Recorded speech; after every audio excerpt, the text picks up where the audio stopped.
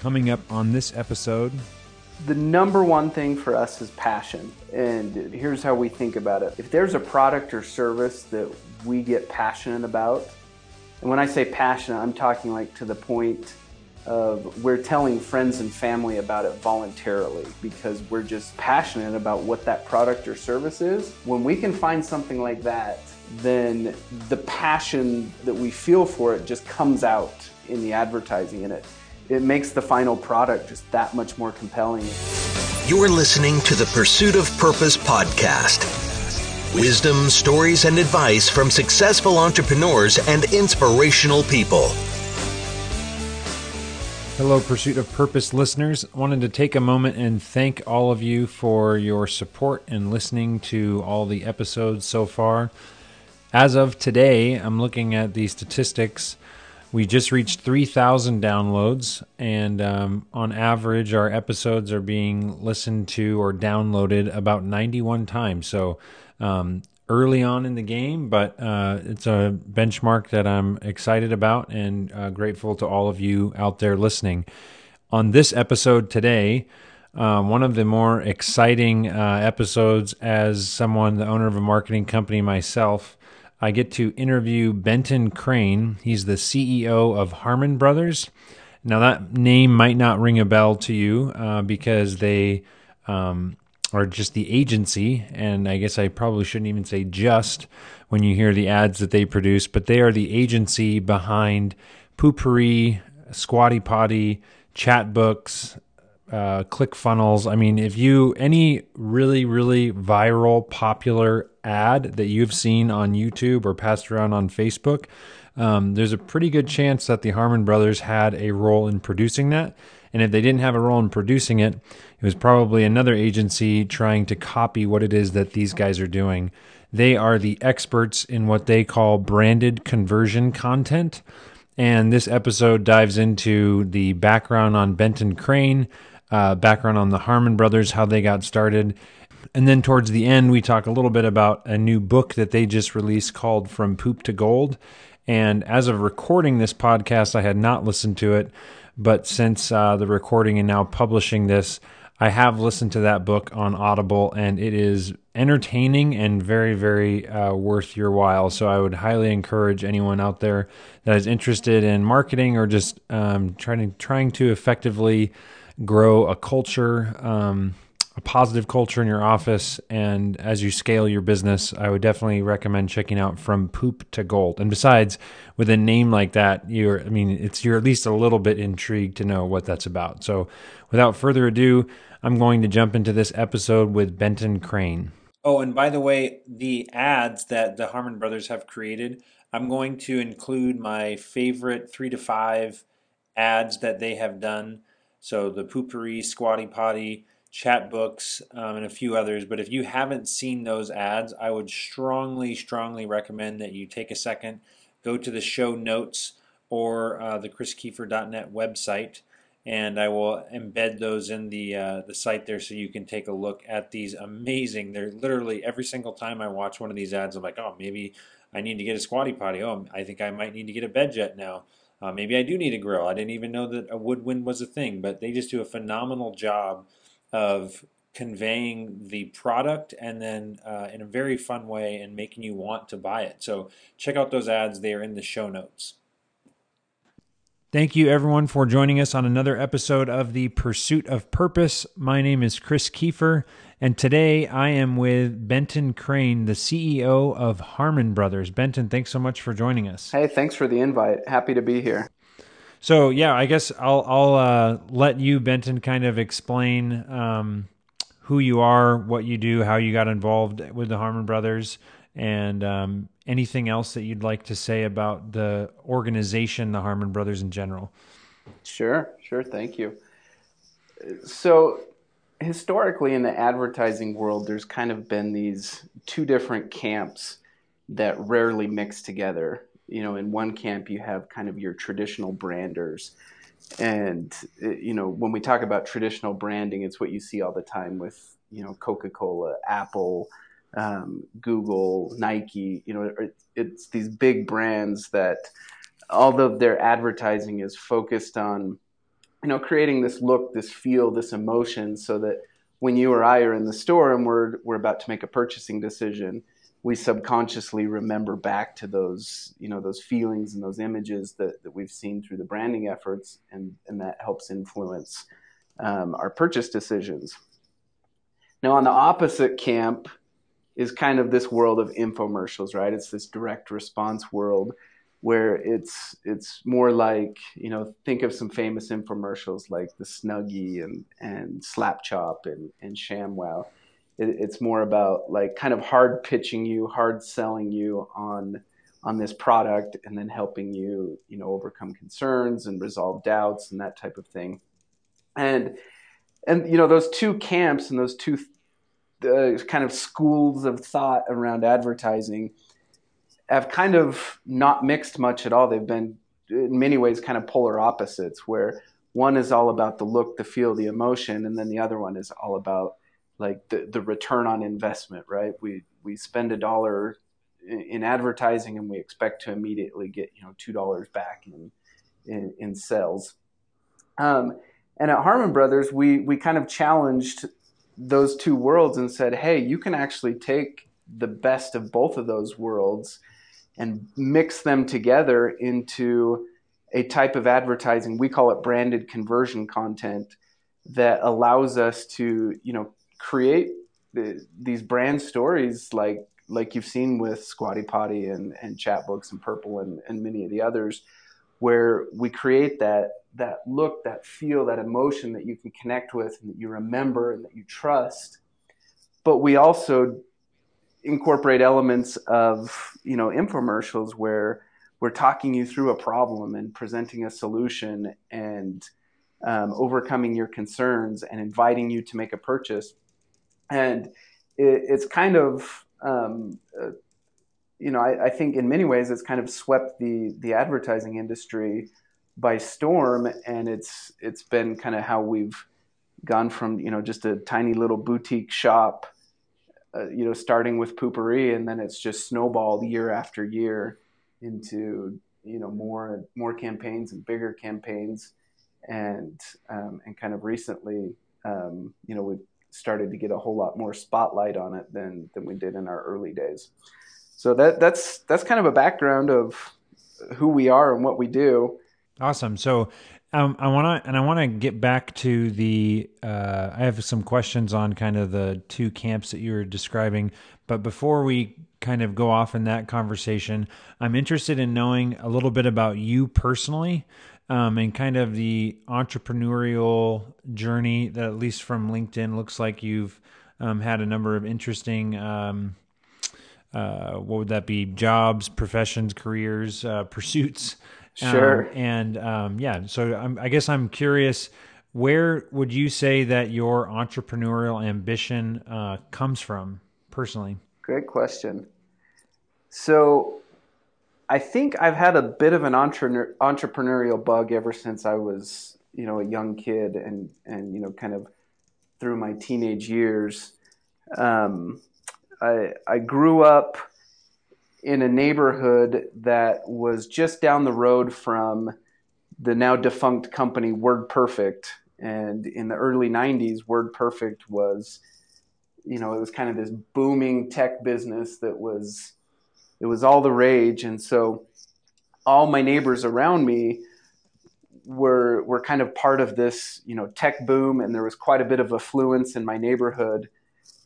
But my family happened to be more kind of, blue collar family, where my dad kind of jumped from, tough blue collar job to tough blue collar job. And as a general rule, kind of had a hard time, he kind of had a hard time providing in a, let's see, I want to say it in a way that's not disparaging to my dad, but he struggled in his career to find career success. And so as a result, I kind of grew up, even though I was surrounded by affluence, my family didn't have that affluence. And so whatever I got, I had to go earn myself, and I had to work for it. And so my entrepreneurial bug started young, everything from doing paper routes and mowing lawns and washing windows, selling roses on Valentine's Day. I did a ton of door-to-door sales as a kid. And that's awesome. And that's kind of like what laid the foundation for me. Later on in high school, I got super, super passionate about fixing cars. I just found this passion for it. And I think by the time I was 18, I had already owned almost a dozen different cars. And they were always, just these junkers that I would, get for free or close to free. And then I would fix them up and have fun with them and drive them and play. And then I would sell them off. And I loved it so much that I actually dropped out of high school my junior year. And I went to the community college and pursued an education in automotive repair. And I just ate it up. I was so passionate about it and loved it so much. I ended up competing in automotive repair, at first the school level and then later the state level. And then that's a thing, you can compete like for prizes. How does that work? Yeah, it's the organization is called VICA. I don't remember what that stands for. It's vocational something or other. They have competitions for all sorts of vocations, everything from automotive repair to I think even like some cosmetology type stuff. But anyways, they have these localized competitions at the various colleges, and I happened to win mine.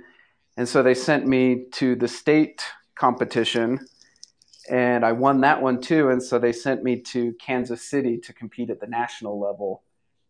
And I ended up getting second place in the nation and winning this big prize toolbox full of Snap-on tools, which in a mechanics world, that's kind of the best of the best. And so it was a pretty big prize for me.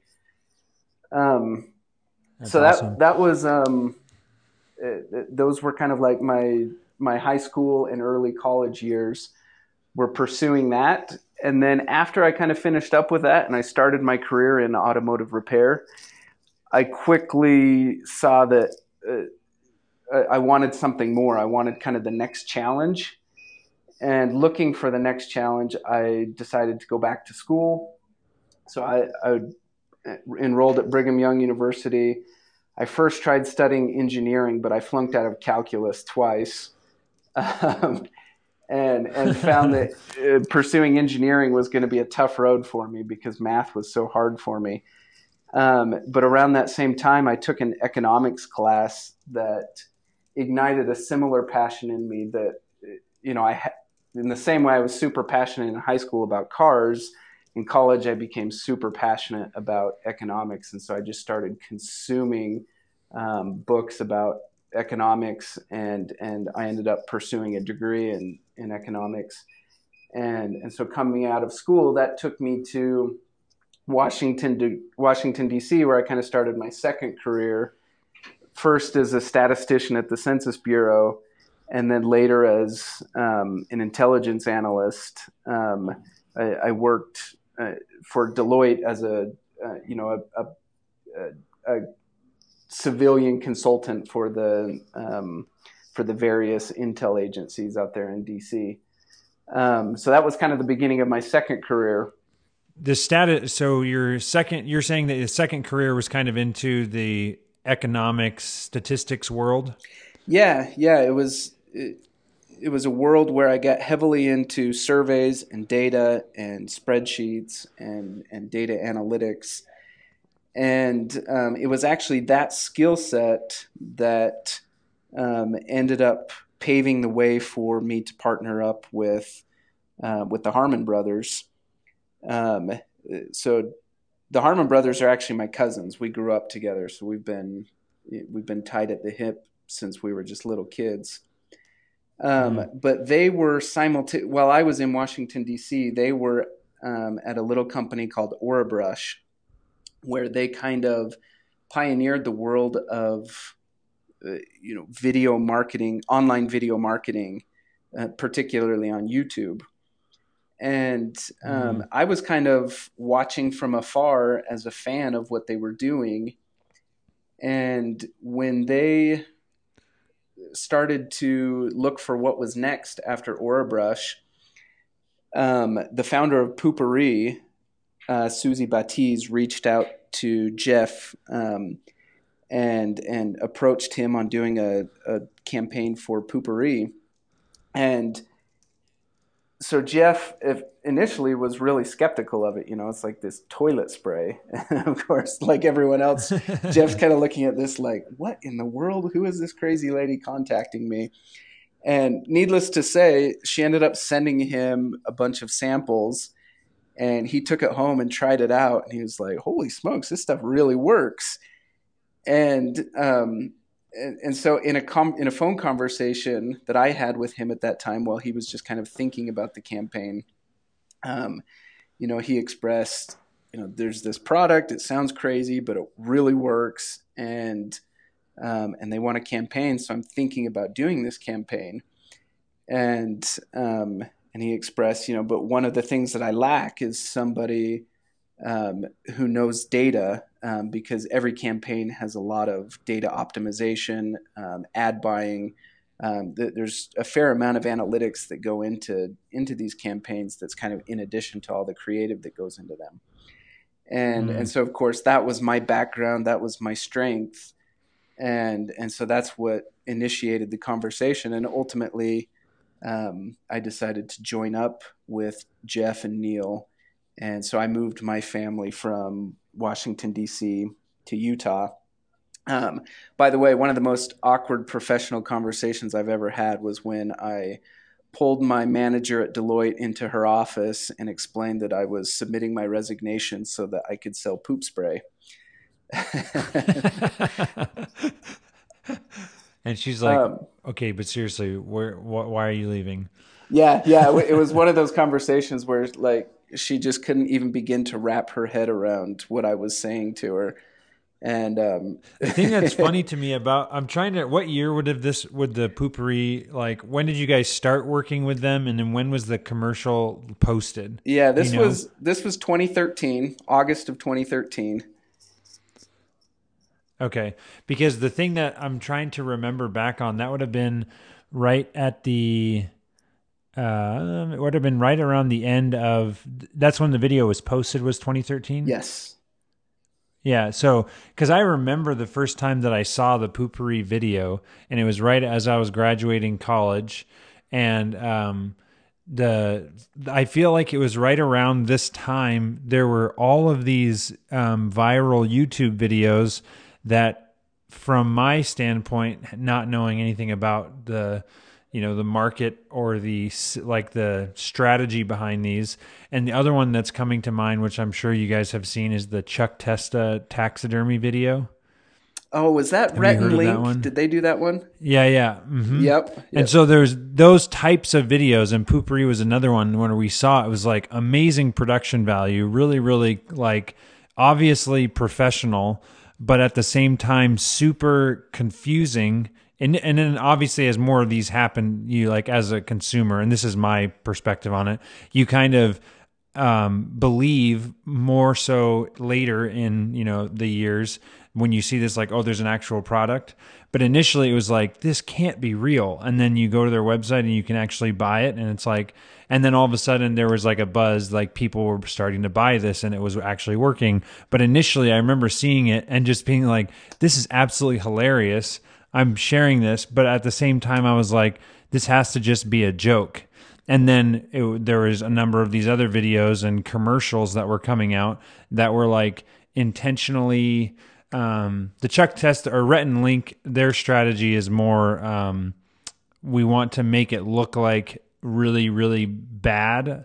But like in a funny way. Whereas the Poo-Pourri was like very obviously super, super scripted, funny, and a little bit more intellectual in my opinion. Uh-huh. But anyways, I just think that's fascinating to think about what happened basically everything that you guys are doing with kind of mixing the branding and advertising and the infomercials together is only because of the internet that's possible, because, before, you had 30 seconds on a TV spot, and there's kind of, it's hard to get much done with that, you know? That's right. And then you open up the ability for viral sharing and whatnot, and it incorporates this whole other component of how do we make this funny? Because an infomercial back in the day, if it was funny, that was great, but the extent that goes anywhere is just the 4 people sitting in a living room watching That's it. right. And they're like, huh, that was good. That's right. And they never get to see it again. Yeah, that's exactly right. You know, another funny thing I remember about those early days, right after I moved my family across the country, you know, quit my job at Deloitte and started working on this Poo-Pourri campaign, the first people who I showed the video to was my in-laws. And and you're like, this is my new job, and this is why I moved your daughter over across the country. That's exactly right. And I kid you not, they watched that whole entire video in utter shock and disgust and did not crack a single smile the whole entire time. And I was watching that happening, and I just thought to myself, what have I done with my life? Right. That's awesome. But fortunately, they were the exception, not the rule. Most people actually found it, you know, very fun, and unfortunately, my in-laws found it distasteful, but everyone else liked it. Right, and it worked. Yep. So the market decides. That's awesome. So that was the first time that you got linked up, and that's interesting. So basically, your stat background was very valuable in optimizing. That's something that I hadn't thought about at Harmon Brothers. So I thought initially you guys produce and do all the creative, but when you're working with a company, you actually go in and you're doing the distribution of that commercial that you've now created, right? To try and optimize and get their ad dollars to go as far as possible. Yeah, absolutely. And in fact, it's oftentimes surprising to people to find out that our creative side of the house is only half of the equation. The distribution side and all of the analytics and optimization and data that go into these projects are actually equally as important as the creative, because you know, our ability to get success after success and hit after hit is not because our creative team just has these amazing instincts, but it's actually because we're constantly testing and we're following the data so that we're identifying and staying out in front of trends, and then we can apply all of that knowledge as we move on to, you know, each of our subsequent campaigns. So we put a lot of time and effort and focus on the data side of what we do. That's awesome. So and that makes a lot of sense to me. I have an engineering background, and I'm an Excel geek. I feel like I try and put everything into a spreadsheet, like even stuff that clearly should be in like a Word document. I'm like, okay, I'm going to, Right. create this spreadsheet with formulas and everything to, so anyways, I like that. And I do think that, in having success, one of the things I'm curious about is when you guys are working with someone, are you building out the landing pages, the sale platform and everything so that they basically come to you and say, here's this product, like help us, and then you guys go start to finish? Or I'm sure maybe there's an option for variability of how much they want you involved. Yeah, so it depends on the needs of the client. Many of our clients, it's been kind of a full service package that we've provided, where not only are we providing the video creative assets, but we are building out the whole entire sales funnel for them as well, and going through all of the optimization and ad buying and everything associated with that. And then we have other clients who, you know, maybe they're more mature.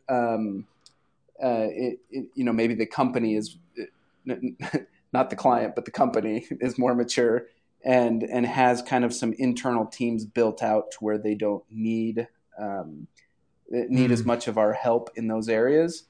But even in situations like that, we still consult their internal teams because, we've been through this so many times and made so many different campaigns successful that we have a ton of learnings that we can bring to the table and help our clients be successful even when their internal teams are operating their own funnel. Right. So one of the things that I've, and I think this is the challenge in having how do I want to say this? One thing that I think about frequently is how you keep employees fully engaged, or another way to say it would be basically try to make them owners of the company. Mm-hmm. Are you a stakeholder in the Harmon Brothers company, or are you just the operating CEO and you receive a salary? So I am a stakeholder. Okay. I wasn't always a stakeholder. So in the beginning, you're just another employee. Yeah, I was a profit sharing employee, and quite frankly, almost all of our employees are profit sharing employees, so that they have that, kind of that shared ownership, so to speak, even though they don't actually own a stake in the company itself, but they do in the profits. Right. And that's the reason I asked that, not to get super particular about the inner workings of your business, but more of like the strategy in operating and running a high class organization is how I'm very entrepreneurial and trying to create a culture. I mean, there's pros and cons to a true entrepreneur.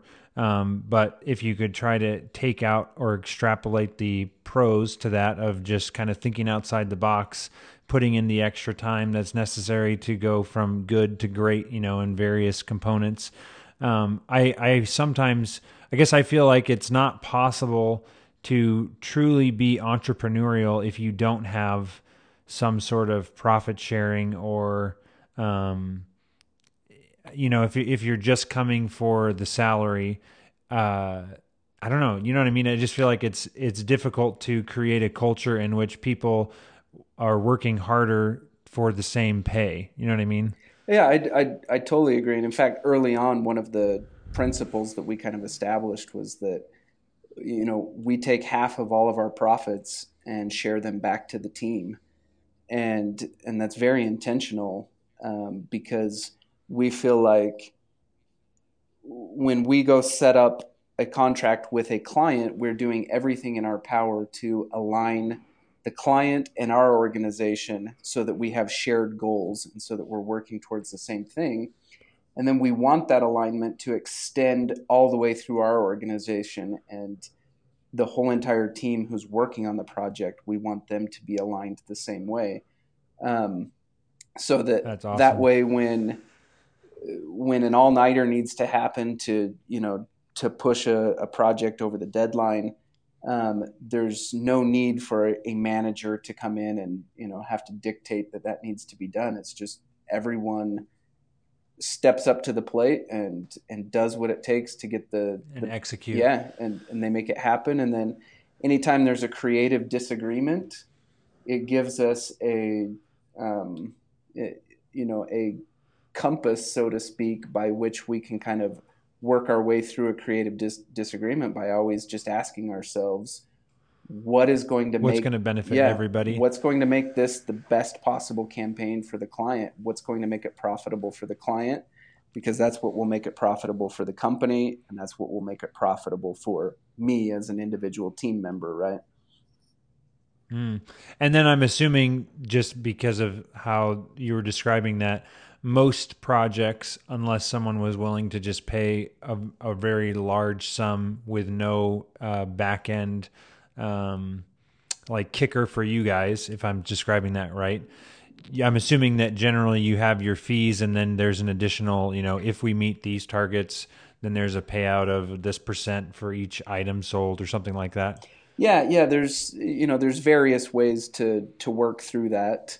But generally speaking, yes, we do like to have, performance-based compensation built into it. Once again, it's all about the alignment. Nice.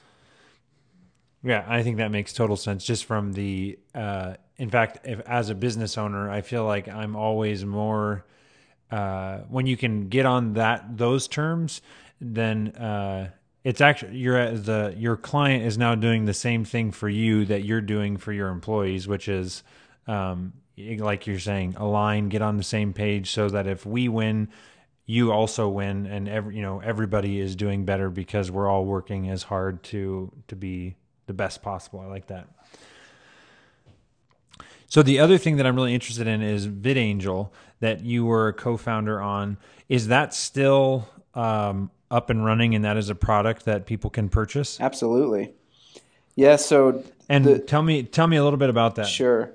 So when we did the Poo-Pourri campaign, there was 4 of us. There was Neil, Daniel, Jeff. They're 3 of the Harmon brothers, and then there was myself. So we were we were kind of the core team behind Poo-Pourri. And Poo-Pourri was a 6-month contract, and when that contract ended, we were kind of actively searching for what was next, what would be the next thing. And Neil, I think it was a combination of Neil and Jeff kind of came up with the idea for a filtering tool for YouTube, because we were spending enormous amounts of time on YouTube, right? It was like the world that we were living in, doing our advertising campaigns and everything. And they were kind of thinking in terms of like, man, there's so much value here, and there's so much good that this can bring to the world. But yet when they were thinking about it in terms of, having their kids be on YouTube, there was a lot that was kind of scary about that, because there's just so much stuff on YouTube that a parent would be nervous to have their kids exposed to. Just give them free reign. Yeah, exactly. Yeah, and so they had kind of this idea for a filtering tool that would allow the crowd to go through any YouTube video and kind of tag it and say, they would identify, okay, here's a swear word, or here's an act of violence of some type, or here is sex or nudity, or whatever the case may be, so that as people use YouTube, they would have the ability to kind of turn off and on filters as they saw fit. If there was a particular type of content that they didn't want, then they could turn on the filter for that type of content. Right. So Neil went and basically coded up a prototype for it, and that became kind of the genesis of VidAngel. And then it turned out there was actually a much bigger market for it for TV and movies than there was for YouTube, and so that ended up being where the technology got applied to. But now it's a great tool for, you can imagine, I've got 4 of my own kids. My oldest is 10, and I think it's fantastic for us in my house to be able to turn on a filter and say, hey, I love for my kids to be able to watch this movie, but man, there's this one scene that just makes me really uncomfortable to have them see it. And so it gives us the flexibility to kind of control what and how we watch in our own home. It's pretty nice. That's awesome. So basically, what it allow you, like we don't have cable anymore, so we do everything through Amazon, Netflix, Hulu, and we can essentially just purchase this. Does it like install onto the Amazon Fire device or the Apple TV device? How exactly does that work? Yeah, so like you can do it it doesn't have to be through a computer, is what I guess. That's right. It's available on all sorts of streaming devices. At my house, I use it on my Roku TV, and it's basically a service on top of Netflix or Amazon. So I subscribe to Netflix, and that gives me access to to all sorts of different shows and movies and everything, and then I can watch those via the VidAngel app with the filters applied. Okay. So, and is this, because I first heard of either VidAngel or something that was close to this, like, I don't know. It was a couple years ago, and the person was telling me that they were all disappointed because they had this wonderful app that they were using to watch movies with their kids, and then it had just been like taken away, or there was a lawsuit happening because companies were basically saying they're changing our original, like the production companies were saying they're changing the movie and then profiting off of it or something like that. Are you guys the same company, or is there another company that was doing it that didn't work out those details with those production companies to, figure all that out? Yeah. So, early in VidAngel's history, despite seeking, extensive, legal opinions, and despite reaching out to all the various different studios and everything for cooperation, VidAngel did end up getting sued by Disney and a handful of other studios, and in fact that lawsuit, as far as I know, is still happening to this day. And so keep in mind, as I'm talking you through this, I haven't been involved in VidAngel now for a few years, since in fact since long before that lawsuit happened, because basically the four of us, we founded VidAngel together, but then Daniel and I made a pivot where we went and started focusing on building the agency, while Neil and Jeff stayed focused on building VidAngel. So VidAngel is still, alive and well, and it's going strong, but that effort is all being led by Jeff and Neil, and so that's why I'm frankly kind of unqualified to even dive into the details around what's happening there. But Daniel and I made that pivot to focus full time on building Harmon Brothers as an agency. That was in early 2015, and the first campaign, or the first big campaign that we did after that pivot, was Squatty Potty, and then that kind of opened up the floodgates for us, and we ended up having Purple and Chatbooks and Fiberfix, and more recently Cub Coats and Lumi and several others along the way. That's awesome. Yeah. So, just to wrap up the topic of VidAngel, basically at least my hope, because I understand obviously who knows what's going to end up ultimately happening. It makes a lot of sense to me as a parent that I truly hope something like this ends up like having being around forever, unless the Netflixes and Disneys of the world end up doing this themselves, because it just seems like a very useful tool for parents to enjoy some of the movies and stuff that we want to watch with our families, but avoid all of the whatever it is, the swearing, the sexuality, or whatever is in that our kids aren't ready for. Especially when you have a family of a range of kids from potentially 5 years old to 18, right? And you're gonna have family movie night. Like, are you just always gonna watch The Fox and the Hound, right, or something? Right. So anyways, I like the idea behind it, and I hope that they end up working something out. Yeah. You and me both, along with hundreds of thousands of other people across the country. We're all keeping our fingers crossed that that they're able to to come out with a resolution that allows the service to continue, because it's a phenomenal service, and particularly for families. So the thing that I think is super interesting about businesses and startups in general is there's this period of time where you're working super hard to get something off the ground. Maybe you have some success, like you mentioned with, or the Harmon Brothers had with Aura Brush, and then you get together, you are successful with Poo-Pourri, but you're still kind of like, you haven't figured out the model, That's right, or the how do we continue to have clients coming to us? And it's sort of the prospecting side that has to be happening continuously while you're creating and doing analytics and pushing projects through and just developing that pipeline. So I'm imagining initially those first few clients were probably found through unusual methods as far as how people find you now, since you have a name.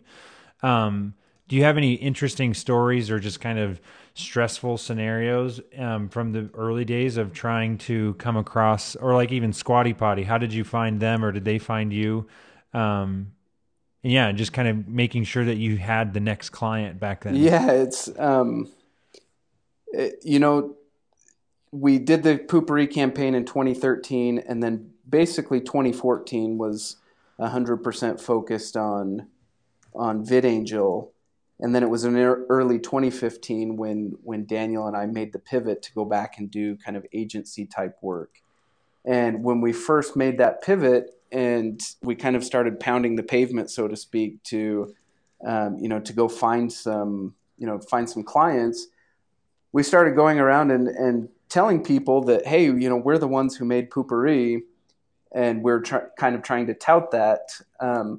But to our surprise, during that year that we had been focused on VidAngel, there were several other companies who had kind of seized the opportunity to like fill what they, I guess, saw as a vacuum of credit around the Poo-Pourri campaign.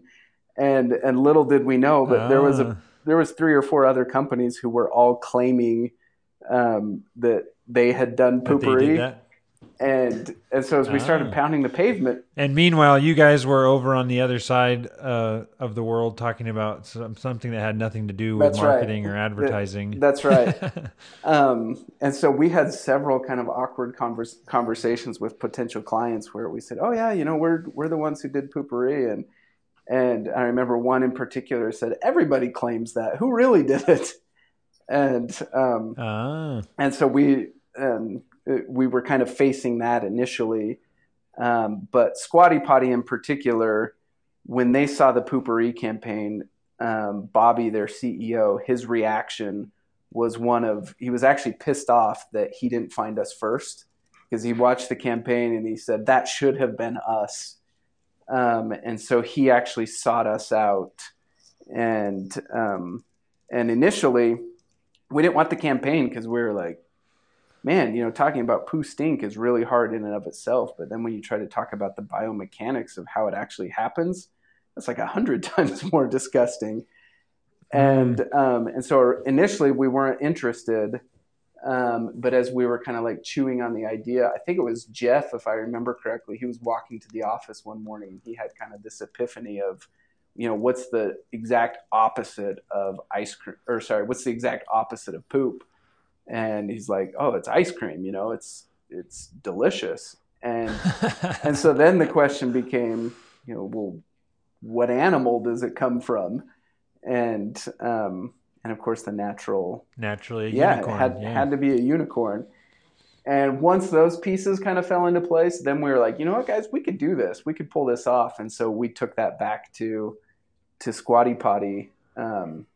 And then initially that made them nervous. They're like, what, a pooping unicorn? And so then they struggled with the idea for a while. And finally they kind of got comfortable with it and came back.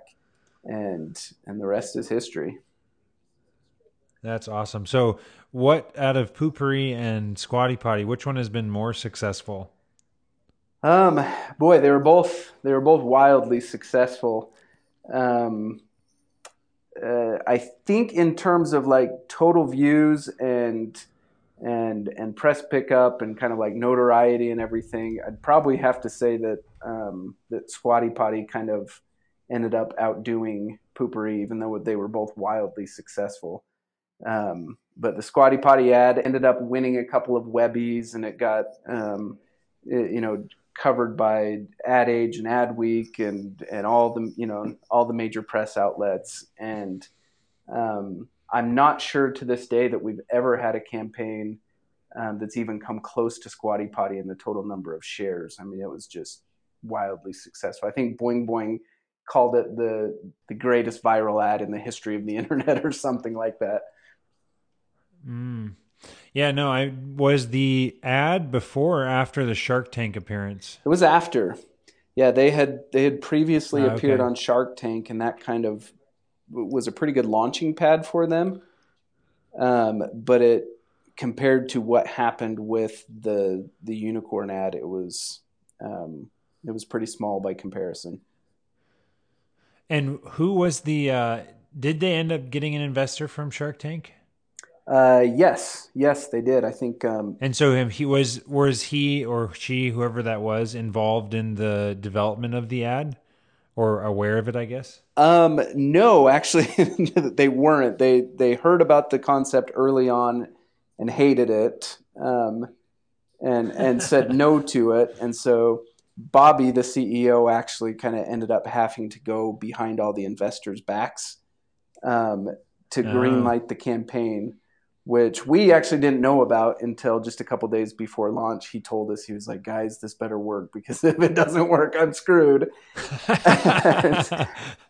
That's awesome. But then, of course, he ended up looking like a genius after the fact. But he really had to stick his neck out on the line for that to happen. So I've always admired Bobby for being visionary enough to take that kind of risk.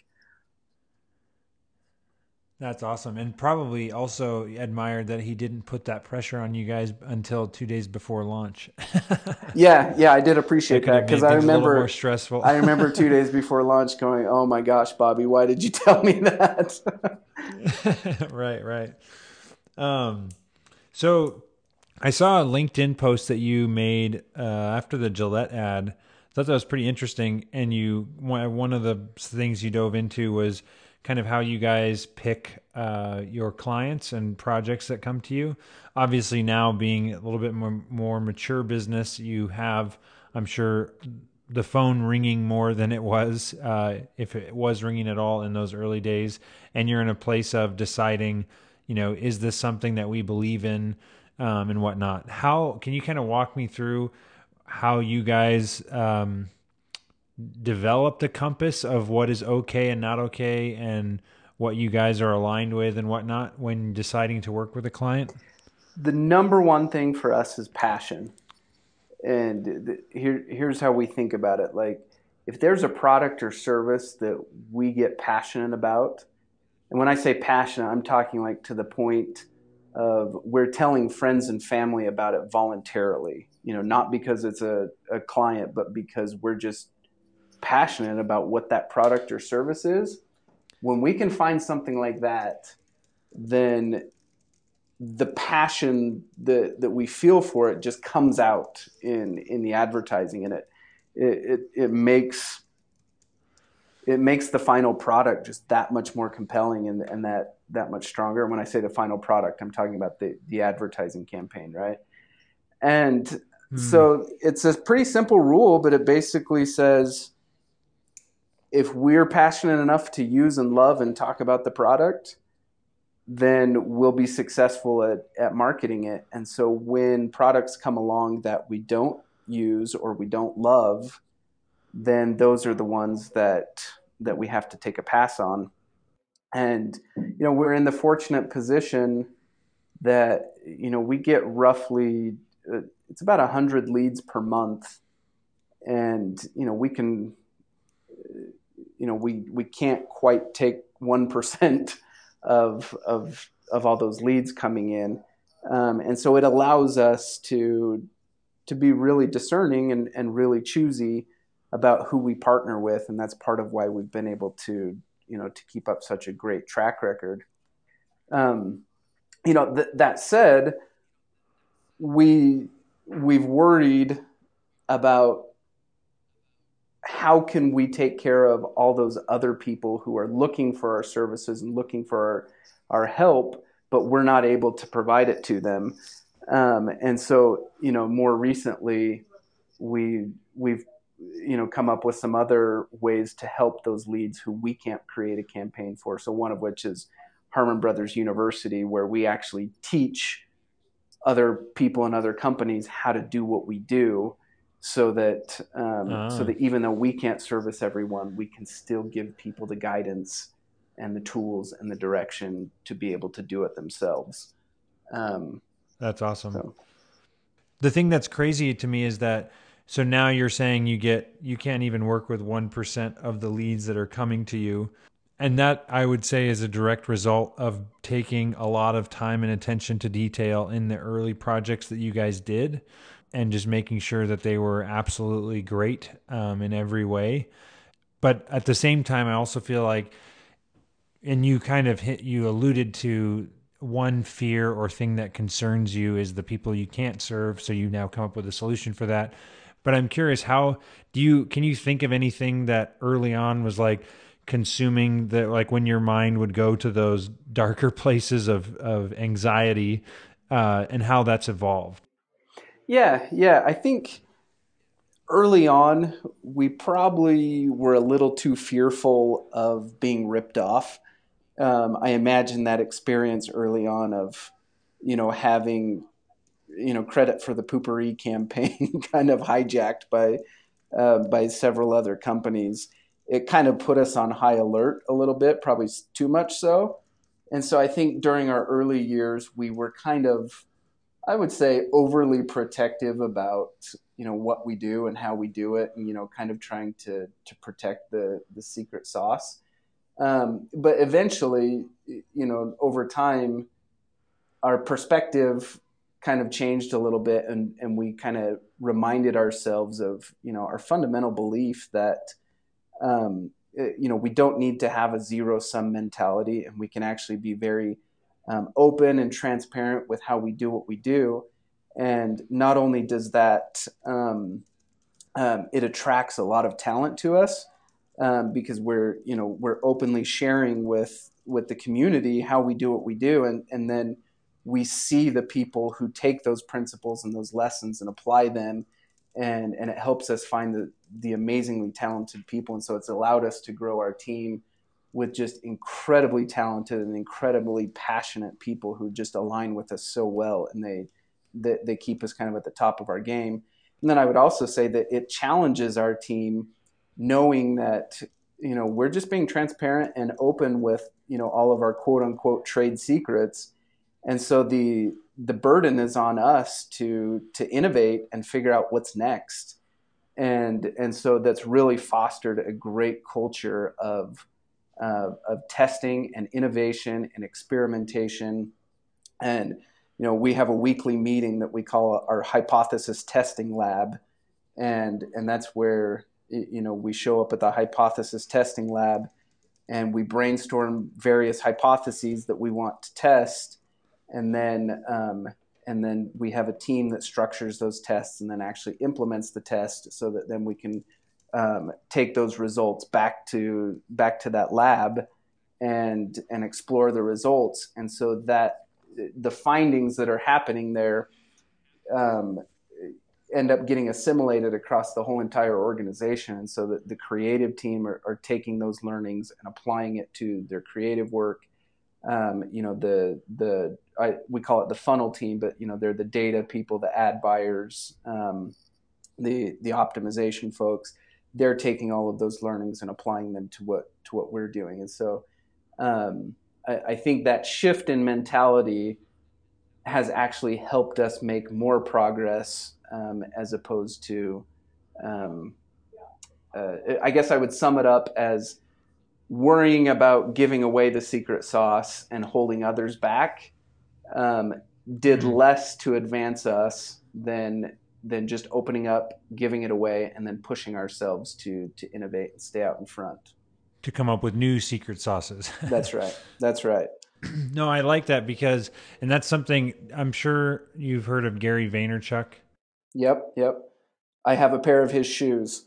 Oh, nice. I just love he's kind of been the biggest advocate of exactly what you guys are doing, which is because of YouTube and the internet in general, there are no trade secrets anymore. Like you might have a barbecue stand and you think that you have the one of a kind sauce that no one else has or whatever, but it's like at the end of the day, if you aren't going to go tell people exactly how you do what you do, somebody else is going to do that because it's so cheap and easy to do, that basically there's no reason to not say, like, here's literally everything that I can possibly give you.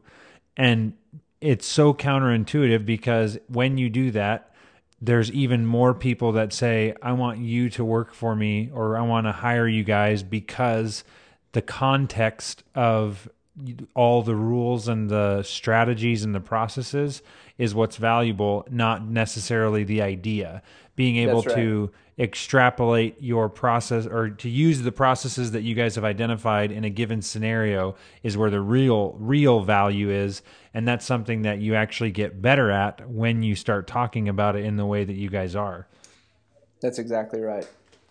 Well, this is more like this is the Chris Kiefer personal psychologist session. My next question, but something that I struggle with is being 100% me. Like, and I one of the things that I am trying to figure out, it's not, I would say that it's not so much that I am pretending to be somebody else, but that I'm afraid to be fully transparent about all my beliefs, opinions, ideas and whatnot, because the fear of, people not liking who I truly am, if that makes sense. And I feel like it always, for me, comes back to like religious and political and things like that, which, you have to be careful about how you talk and present that side of you regardless. But it's something that I'm always hesitant in being transparent about, if that makes sense, especially, and in particular on social media, and to be honest, this podcast is like my attempt to be a little bit more vulnerable and open with what I actually think about on a regular basis, and just wanting to have more meaningful conversations with people that I feel like are doing great work. But do you have any insecurities or things that you also are kind of working through, or maybe there were some big things that you used to care a lot about that now you care less about? Does that make sense? Yeah, that's a really interesting question, because I think we all kind of like to wake up in the morning and say, hey, I want to make the world a better place. Or, I think many of us kind of start our careers out with, aspirations of, I want to do something big. I want to do something impactful. I want to, I'll go back to, I want to make the world a better place. I feel like that's something that we kind of often talk about. And when you actually come face to face with opportunities to do that, many times they come at, I guess I would describe as, they feel like high risk situations, high risk to your reputation, high risk to your company's brand, that sort of thing. So for example, we did a campaign for an organization called Save the Storks. And what Save the Storks does is they make these mobile ultrasound buses that have an ultrasound unit on the bus, and then they offer free ultrasounds to women who are in crisis pregnancies. And in giving these women ultrasounds, they can also tell them about all sorts of other resources that are available to these women who are in these crisis pregnancies. And in doing so, these women who get these ultrasounds, who are normally at high risk for abortions, end up choosing abortions at a much, much lower rate. And so it's this really fascinating service that kind of unites both the pro-choice and the pro-life side, because of course I'm pro-choice. That's a group that is looking for, women who are in these crisis pregnancies and these hard situations to have more choices and more available options for them to, to figure out the best scenario for their needs. And then of course the pro-life, side of the argument is looking for, for a reduction in abortions. Right. And And so Save the Storks came to us for help in telling this story and getting this message out there. And it was interesting because we felt passionately aligned with what they're doing, and we were so moved by it and the impact that they're having on both sides of the argument. They're helping women, they're helping babies, they're connecting people to adoption services, they're connecting people to support in terms of counseling, food, diapers, milk, formula, all these different needs that a woman who's facing these hard situations needs that kind of support. And so even though we're feeling passionately aligned with what they're doing and we're super excited about it, the thought of doing a campaign for them was honestly very scary. It was like, holy smokes, this is a very polarizing subject. It's a subject that is charged with enormous amounts of hate and criticism and politics, and there's so much baggage with it that was just a scary thing for us to take on. And we gave it deep consideration, and ultimately we decided to take the risk and take on the project. And frankly, it was one of the hardest projects that we've ever done before. It taxed us immensely because it was so hard to figure out how to present that message in a like attractive light from as many sides as possible. Yeah. And in the end, it turned out phenomenal. We put the campaign out, and it's been viewed millions and millions of times, and it's raised millions of dollars for the organization. And frankly, it has received almost no hate, which was kind of a pleasant surprise because we were all bracing for the worst on on that one. So we're trying to stay true to our desires to find ways to make the world a better place, and sometimes those come at high risk. In fact, we're working on a campaign right now that is another really high risk campaign. It's a campaign designed to help people who are trying to overcome from pornography addiction. And once again, it's a very, very charged and very polarizing subject, and we're trying to approach it in a way that makes it safe. We want to create safety around the subject so that people can have a way to approach it without feeling like they're being polarizing or yeah. And I'm curious, with both of those examples, those are two very, very good examples to bring up about this. Do you guys incorporate humor? Because I haven't seen the Save the Storks video. I'm going to have to look that up, and I'll include that in the show notes for anyone that's listening. But do you guys include humor in those? I feel like humor is kind of one of your signature pieces. Or have you guys, and are those two examples of projects where you took a very serious angle, or do you ever do that? So Save the Storks didn't have much humor in it. It's more of kind of a mini documentary style. It ended up being a 12-minute mini documentary. So it's a little bit different than our other ads in that it's less of a pitch, less pitch man, more just kind of documentary style, people talking about, what the service is and what it means to them. And it just ended up really, really resonating with millions of people, and so it got shared all over the place, and it it did a great job raising money for the organization, and so now they're able to roll out more of those vans and provide those services for more people across the country.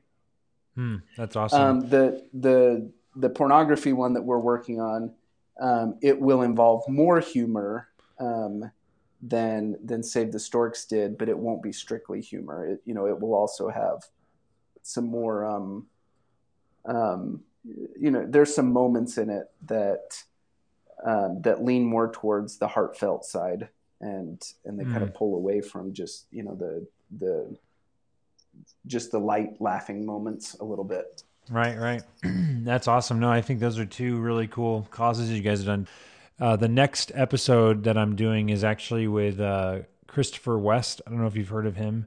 He's the leading theologian. I guess he's a theologian, but also just kind of an expert on this topic called theology of the body. But he just has a way of talking about these topics that are very difficult for, I would say, for me and the average person to get into conversation about. And he just makes them very relatable, just like, and presents it from a very, like, I guess I don't know what else to describe it other than like a beautiful perspective that you can't really fight or like get mad at beauty, because there's no attacking.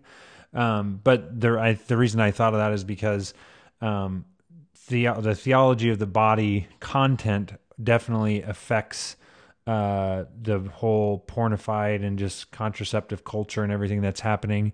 And it's just I think that's a huge issue that is kind of unfortunately becoming more and more common and just accepted in the workplace and everything.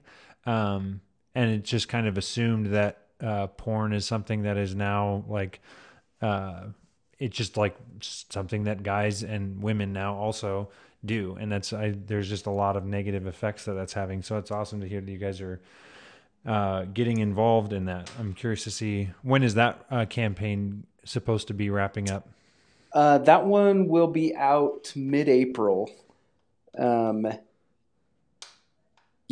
think second week of April that one's due out, and it's one that, quite frankly, it's turning out to be even more challenging than Save the Storks was, because there's just so much baggage around the subject, both in terms of, kind of opposing views on the subject, as well as, generally people who deal with it have, they feel an enormous amount of shame and kind of social stigma around it. And it's an embarrassing subject to talk about. Address, yeah. Mm-hmm. Yeah. And so, in the same way that we made it safe to talk about poop, and bathroom posture, we're hoping that we can take a awkward and, I would even dare say, kind of a dangerous subject,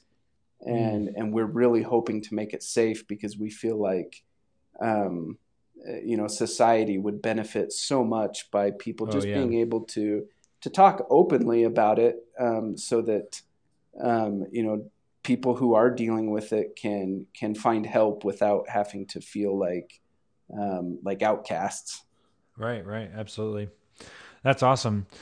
So the final question that I have is on book recommendations. And I know that you guys did have and just released a book a couple months ago, or maybe a month ago, called From Poop to Gold. So why don't you tell us about that book? So we recently released our book, From Poop to Gold. And in it, we kind of focus on the key underlying principles that we believe are absolutely core to who we are and how we do what we do and why we've been successful at it. And it's a little bit different than, a more traditional marketing book would kind of take more of an approach of almost spelling out a recipe of, hey, if you do A, B, C, and D, then you'll see these results. And we took a little bit different approach where we tried to dig a little bit deeper and do more of an exploration of the underlying principles rather than just, the tactics that we do. And so, for example, some of the underlying principles are all about the creative partnerships that we establish with our clients, and how we look at those, how we vet those, what are the criteria through which we look at them.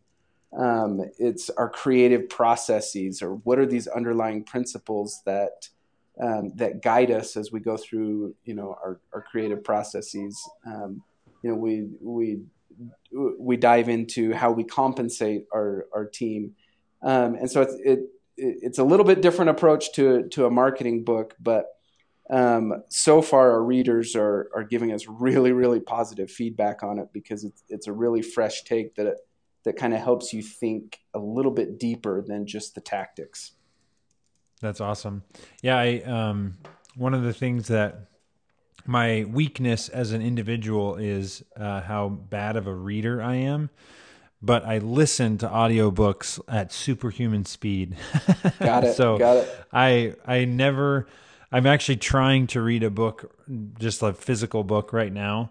And I say trying because it's just like, I don't know, if it's the engineer side of me or maybe some ADD or what, but it is so hard for me to focus when I'm reading with my eyes. But when I listen to books, I like soak it up, and I'm just very auditory in that sense. So I actually, whatever works. Exactly. About 5 minutes ago, I did purchase the audiobook from Poop to Gold. So that's going to be one of my next books on Audible. So I'm excited to listen to that. Good. Let me know your thoughts on it when you get through it. I will. So book recommendations in general, it doesn't necessarily need to be business related, but I give every guest the opportunity to suggest, 1, 2, 3 books that you really find valuable or that you've really enjoyed. Thinking about business books, Simon Sinek's Start With Why has had a major impact on us, and helped us get a lot of clarity around what our why is. We went from kind of being an organization that just makes cool campaigns to now we're an organization that understands that we exist to share better stories, and that's given us deep meaning. We know we can share better stories through ads. We can share better stories through education. And, we even have aspirations of getting into original content, TV and movies and that type of stuff, so that we can have opportunities to share better stories through those means as well. And so, if I had to identify a book that's had a major, major impact on us, I think that would definitely be, top 5. It's up there. Next question is your favorite movie of all time. So I'm always lousy at the favorite questions. It's so hard for me to choose a favorite. I usually kind of think in terms of, that's probably top 5 or that's probably top 10. So I would say. So you give me one of your top 5. Okay, I think I would say Christopher Nolan's Dark Knight. That's got to be up there in my top 5. I think his it's interesting because in that movie, like, he does such a deep dive into both Batman and Joker's characters, of the motives that drive them. It's not just the what are these characters doing, it's the why are they doing it, and he does such a good job of intermixing kind of those deep psychological themes into a very fun thriller action movie. So yeah, that one's definitely top 5 for me. That's awesome. One of the things that you actually might like this as a statistician, and I'm curious, you'll have to test this out and tell me if it works, but I'm a big IMDb ratings person. And what I mean is, before I watch any recommended movie from someone, I'll go look up the score on IMDb to see if it's worth my time. And The Dark Knight, I don't know if you've ever looked at their top 250, happens to be top 3 movies of all time based on user reviews. It's got a 9.0 out of 10. I have seen it. It's a fantastic movie. So your top, you are, not only is it in your top 5, but it's in the world's top 5. But my little equation that I've come up with, because I ask everybody, I love movies, but my theory or my opinion is there's so many movies to watch that you have to have some way of just kind of quickly being like, it's not worth my time, because there's so many other things that you could be watching that is worth your time. So my cutoff is a 7.3. And what that means is, had you suggested a movie that I hadn't heard of that was below a 7.3, I would then present you with the opportunity to say, no, I want to use my mulligan, Chris. I think you should watch it. I think it is worth your time. And then I will go watch it if it's below it, but you say, you know, trust me. But if I don't like it, then you don't get your mulligan back, and I never take another recommendation from you again. I like it. I appreciate that you have a system in place. I ought to follow suit. Yeah. So anyways, if it's above a 7.3, at least from my experience, there's like a 99% chance that you're going to say, yeah, you know, it was a good movie. Doesn't guarantee you're going to like it, but it at least weeds out a lot of movies that you get done watching and you're like, what did I just do for the last 2 hours? You know? Right. So, right. Yeah, we've all been there. Mm-hmm. Well, anyways, I really appreciate your time, Benton. This has been super just enlightening and just good conversation. If someone has a question or wants to say thanks or reach out to you, what is your preferred method of contact for them? I'd say go send me an email, benton@harmonbrothers.com, but I say that with the caveat that I am notoriously slow with email, so don't expect a quick response, but I'm happy to have you reach out. Awesome. And are you on social media at all? Yes. Facebook and LinkedIn are kind of my main channels. I just put out my first tweet in many years. I'm experimenting with getting on the bandwagon there, but I wouldn't say I'm reliable there. So awesome. Okay. So Facebook or LinkedIn are definitely better platforms to reach me. Sweet. Well, again, thank you so much for your time and just being generous with being interviewed. And I'll share this with you and we'll be in touch. Thanks, Chris. It's a pleasure. Appreciate you having me on. Thank you, everyone, for listening. As you know, you can find me on Instagram. You can also visit my website, chriskiefer.net, to see more of the blogs, podcasts, other articles that I write. And feel free to reach out if you have an idea for an upcoming episode or just want to give some feedback on something that you maybe have liked or not liked. I'm always open to constructive or destructive criticism. So thank you again for listening, and we'll see you next time. You're listening to the Pursuit of Purpose podcast. Wisdom, stories, and advice from successful entrepreneurs and inspirational people.